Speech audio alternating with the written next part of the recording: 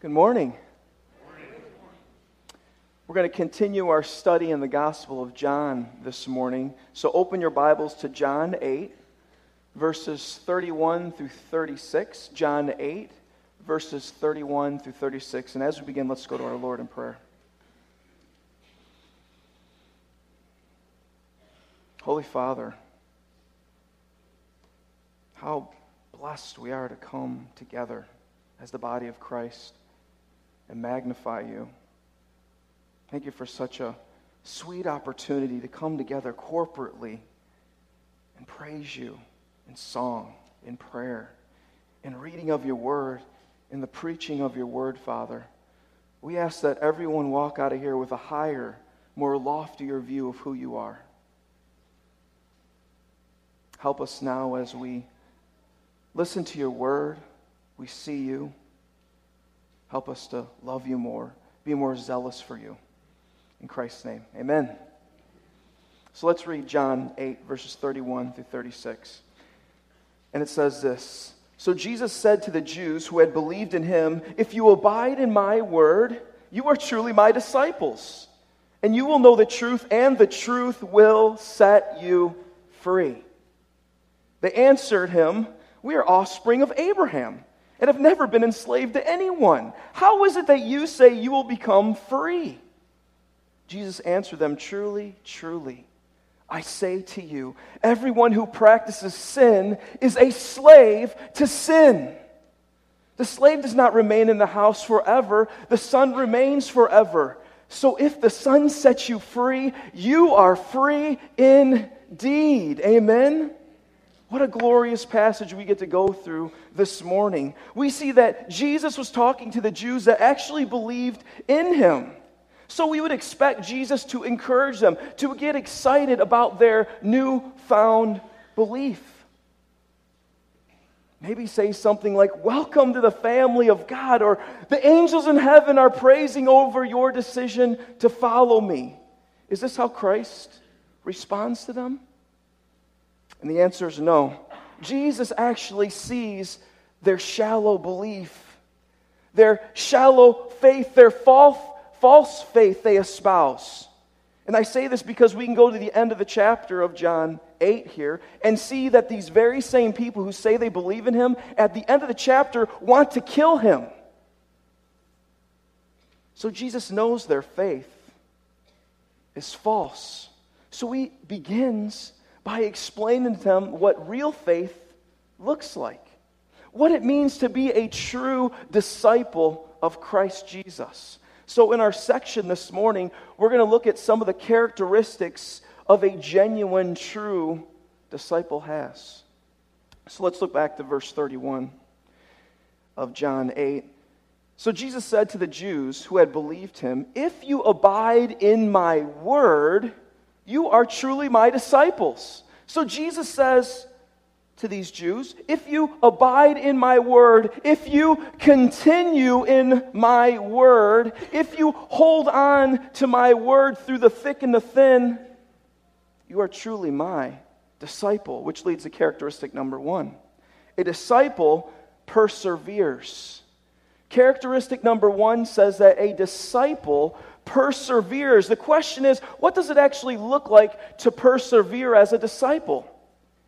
We get a sense of a person who is focused on Christ, who lives for Christ, who is passionate for Christ, who loves Christ, which means they spend time in God's Word.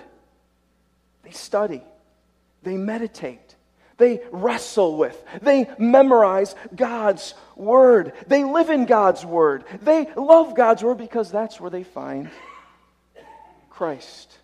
That's where they find Christ.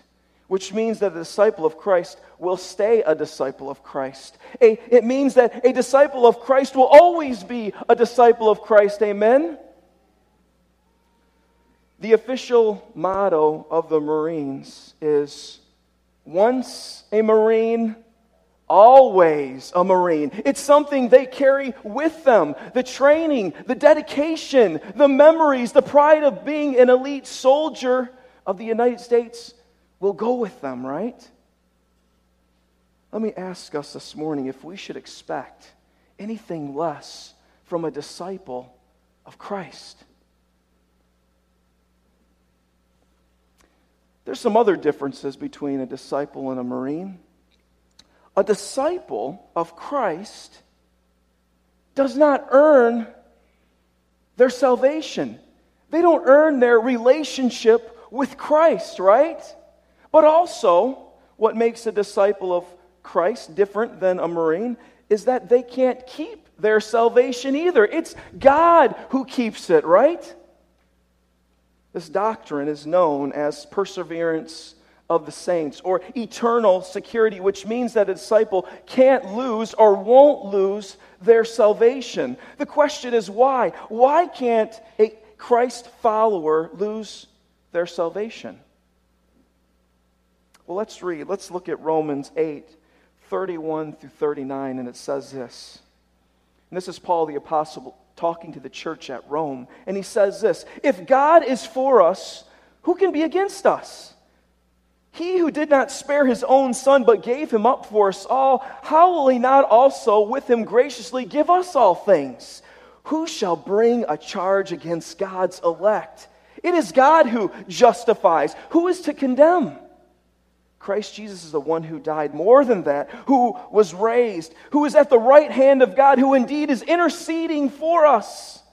Who shall separate us from the love of Christ? Shall tribulation, or distress, or persecutions, or famine, or nakedness, or danger, or sword?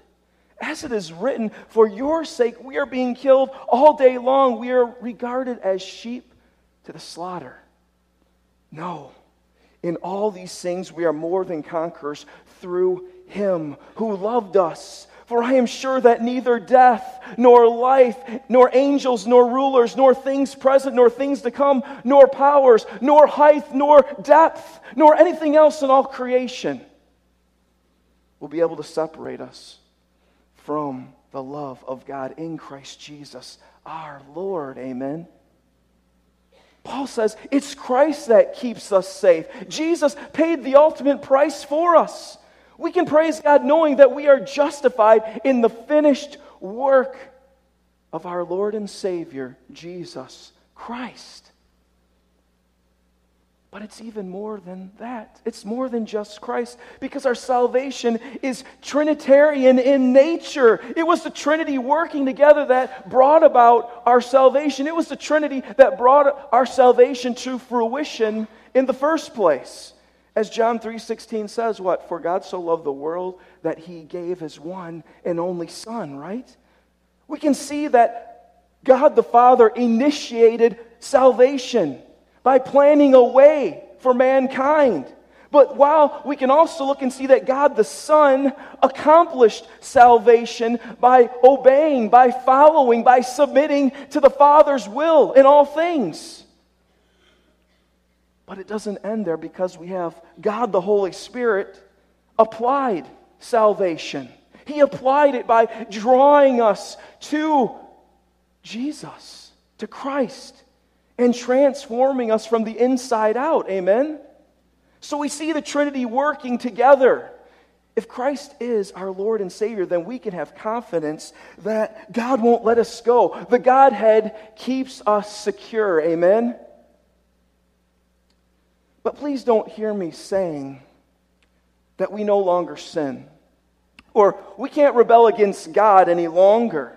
Even as a believer, we can decide to go our own way to a point. As James tells us, God does not tempt anyone to sin, but each person is tempted when he is lured and enticed by his own desires. Then, desire, when it is conceived, gives birth to sin. And sin, when it is fully grown, brings forth death. And we got to remember that James is writing to the churches in the area, so he's speaking to Christians as he writes this. So we can sin. We can make some awful choices that affect our life, that have grave consequences to our life. I mean, look at the life of David, right? He slept with another man's wife, lied about it, and then murdered the woman's husband. For his sinful actions, David faced some serious consequences, right? And yet, God showed David grace. He showed David grace. Listen to what Nathan the prophet says to David after he confesses his sin. The Lord has taken away your sin. You will not die. David wasn't abandoned by God, but God disciplined him like a father disciplines his son. Amen? God never let David go. God continued to love David. He loved him so much that he disciplined him, right? But what's even more mind-blowing, more astonishing, is that God says He will use all of our life for His purposes. We often think about God using the good works He leads us to, right? But God, we see in Scripture that it teaches that God will use even our sinfulness as well. Let's listen to Romans 8:28. It says this, and we know that for those who love God, all things work together for the good, for those who are called according to His perfect purpose. All things, church, in this passage, you know what it means? All things. Thank you, Alvin. Exactly. Thank you. All things, right? That's what it's saying. Even our sinful choices, God uses everything in our life for His glory and our good. I wonder if we understand the security we have in Christ Jesus this morning. If we have turned to Christ in repentance and faith, then we can have confidence that God will keep us secure in Christ Jesus. Well, let's go back to our main passage. And we're in John 8:31, and we're going to go through 8:32 as well. And it says this. So Jesus said to the Jews who had believed in Him, if you abide in my word, you are truly my disciples, and you will know the truth. Let's stop there. Jesus says that disciples will know truth. The disciples can see life as it really is, which leads to characteristic number 2. A disciple knows reality. Characteristic number 2 says that a disciple knows reality. And the first reality is having an accurate, right view of Christ. A disciple recognizes Christ as both Lord and Savior. They see Christ for who He really is. As Jesus says in John 14:6, I am the way, truth, and the light. We come to see that truth isn't impersonal. It's not following a set of rules or regulations, but we come to know that truth is found in the person of Jesus Christ.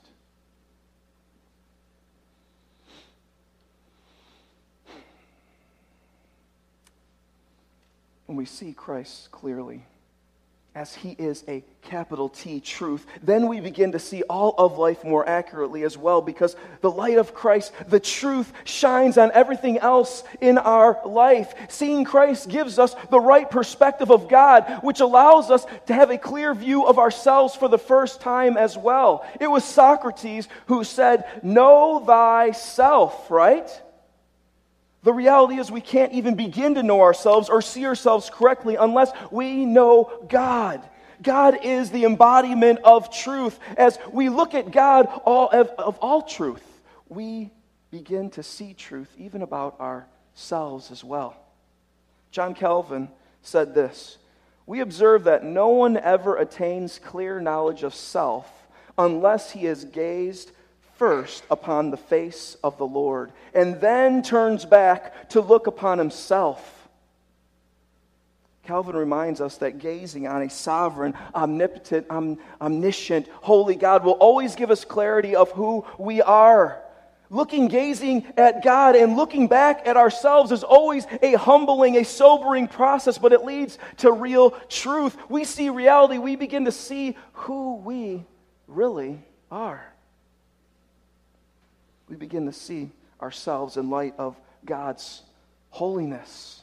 His holiness magnifies our sinfulness. His purity shines through us and reveals areas that we have been blind to. We recognize that we aren't as good or innocent as we thought we were. We see that we have lived a life of self instead of for God. It causes us to turn from depending on ourselves and fall on our knees in utter brokenness and begin to depend on God. It brings about a sadness and joy at the same time as we see that we have rebelled against God, but joy in the fact that God's grace becomes a real living reality in our life. We see the significance of what is so amazing about God's grace. But it's not only God's holiness that reveals who we truly are, but we also see His other attributes as well. For example, we get a glimpse of His eternal love that shines down on us. The light, and that light of God's love reveals the shallowness, the corruption of our own love. We can see how lame our love is, even to our spouse. We recognize that our love is often based on a give and take relationship. You scratch my back and I will scratch yours. We say things like, "You aren't meeting my needs, honey." Or, "I'm the only one in this relationship who is being selfless." Or, the real spiritual ones read the 5 love languages and they say things like, "Honey, you're not practicing my love language. You're not speaking my love language. My love language is getting gifts," right? As God's perfect love shines on our sinful heart, we see how our love for our spouse is mixed with a lot of self. We begin to realize that we are more interested in our spouse meeting our expectations than our desire to truly love our spouse. The reality is, as we grow in our knowledge of God's Word, our knowledge expands of seeing God correctly, who we are, and we start seeing the world around us with clarity. Disciple, by definition, means learner. And the disciple's life is a life of learning. It is a life of enlightenment. It is life that further sees reality at a deeper level. It's like focusing a camera. The focus becomes clearer the more we mature as a disciple of Christ. We aren't ever too old to mine another gem in Scripture, amen? It is a lifelong journey, a lifelong adventure of eye-opening, amazing truths the Holy Spirit reveals to us in the Word of God day by day. I wonder this morning if we are growing in truth.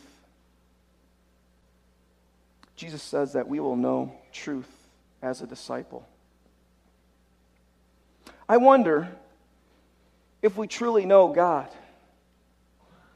because knowing God means we learn about ourselves.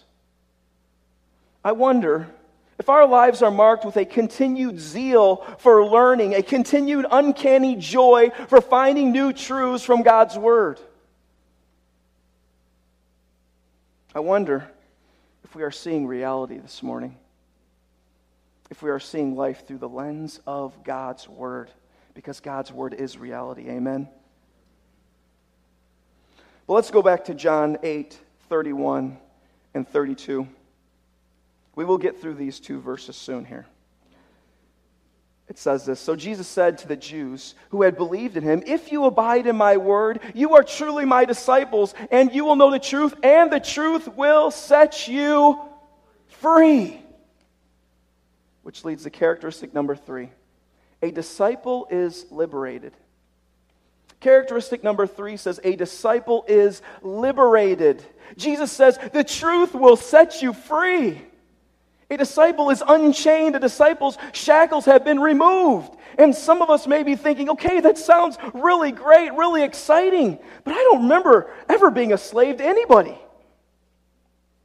Well, this is exactly how the Jews responded to Christ as well. Let's read on in John 8:33. And this is what the Jews say to Christ. They answered him, "We are offspring of Abraham and have never been enslaved to anyone. How is it that you say you will become free?" The Jewish people responded to Christ with pride. You can imagine their chests sort of puffing up when they say, "We are children of Abraham. We have never been enslaved to anyone." But their response almost seems delusional, as history reveals that most of the time they were under tyranny of different nations. They were in bondage to the Egyptians, for over 400 years alone. And it's not mentioning being under slavery rule to the Assyrians, the Babylonians, the Grecians. And even at the present time when Jesus and the Jews are talking, they're under Roman rule, right? Which they desperately desired to be freed from.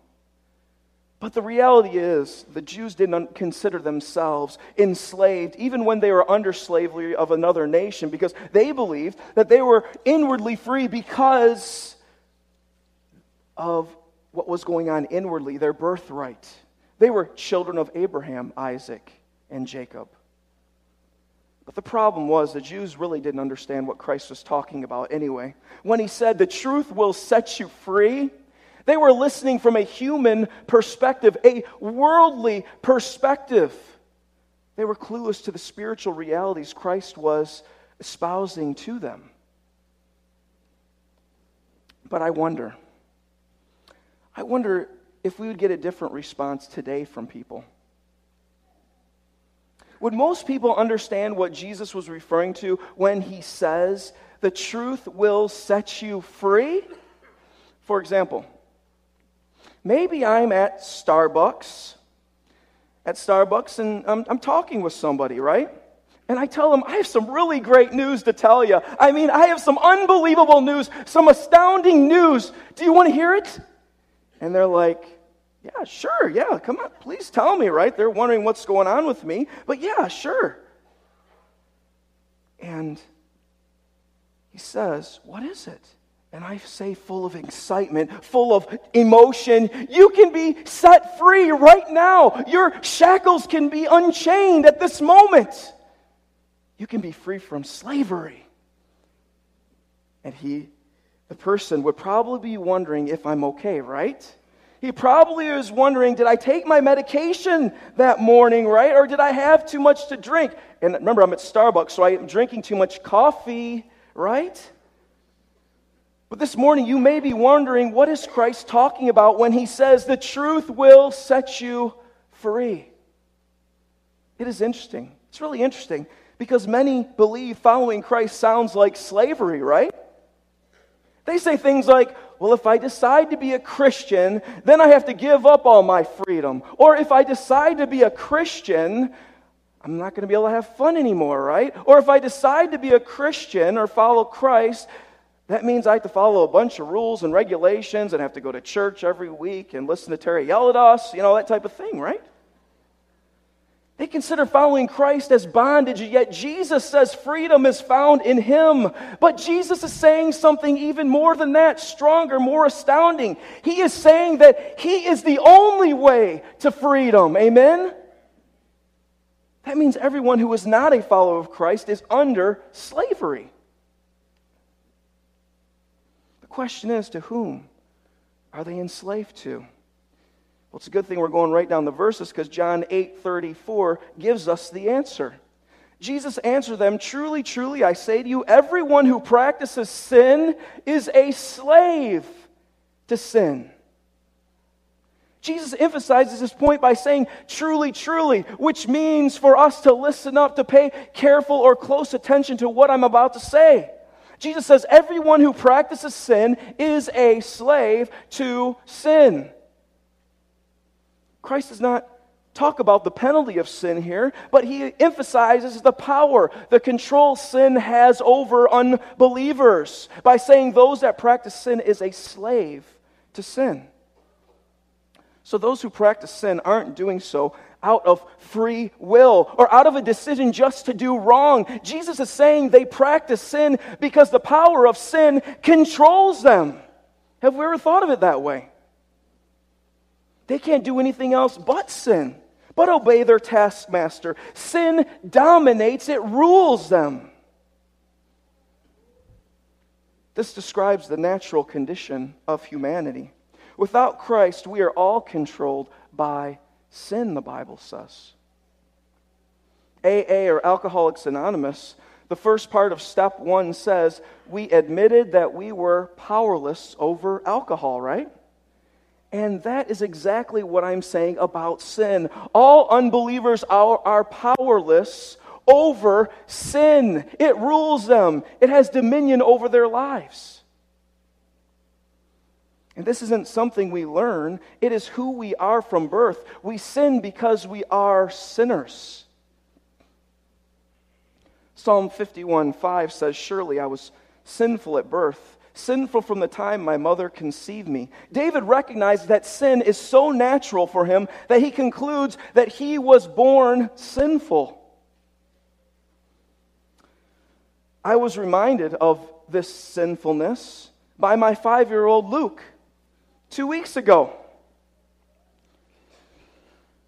Yeah, I'm breathing hard telling this story a little bit, but I told him to pick up his toys like usual, and he said, Daddy, I really don't want to.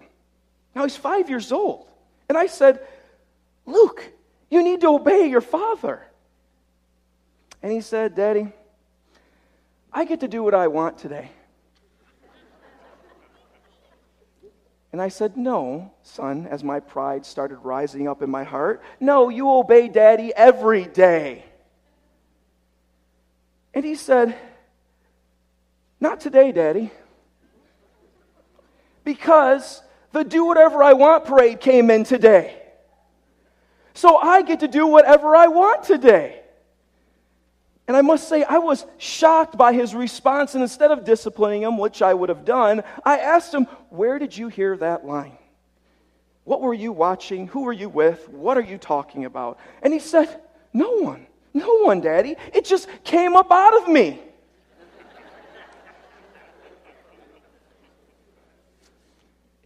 But that's how sin works, right?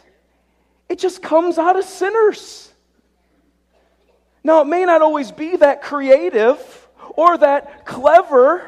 Nonetheless, that was sin working itself out of my son's heart. But let me stop here and ask if we understand the bondage Jesus is talking about. Do we see the power of sin? Do we recognize all those who aren't in Christ are still under the rule and reign of sin?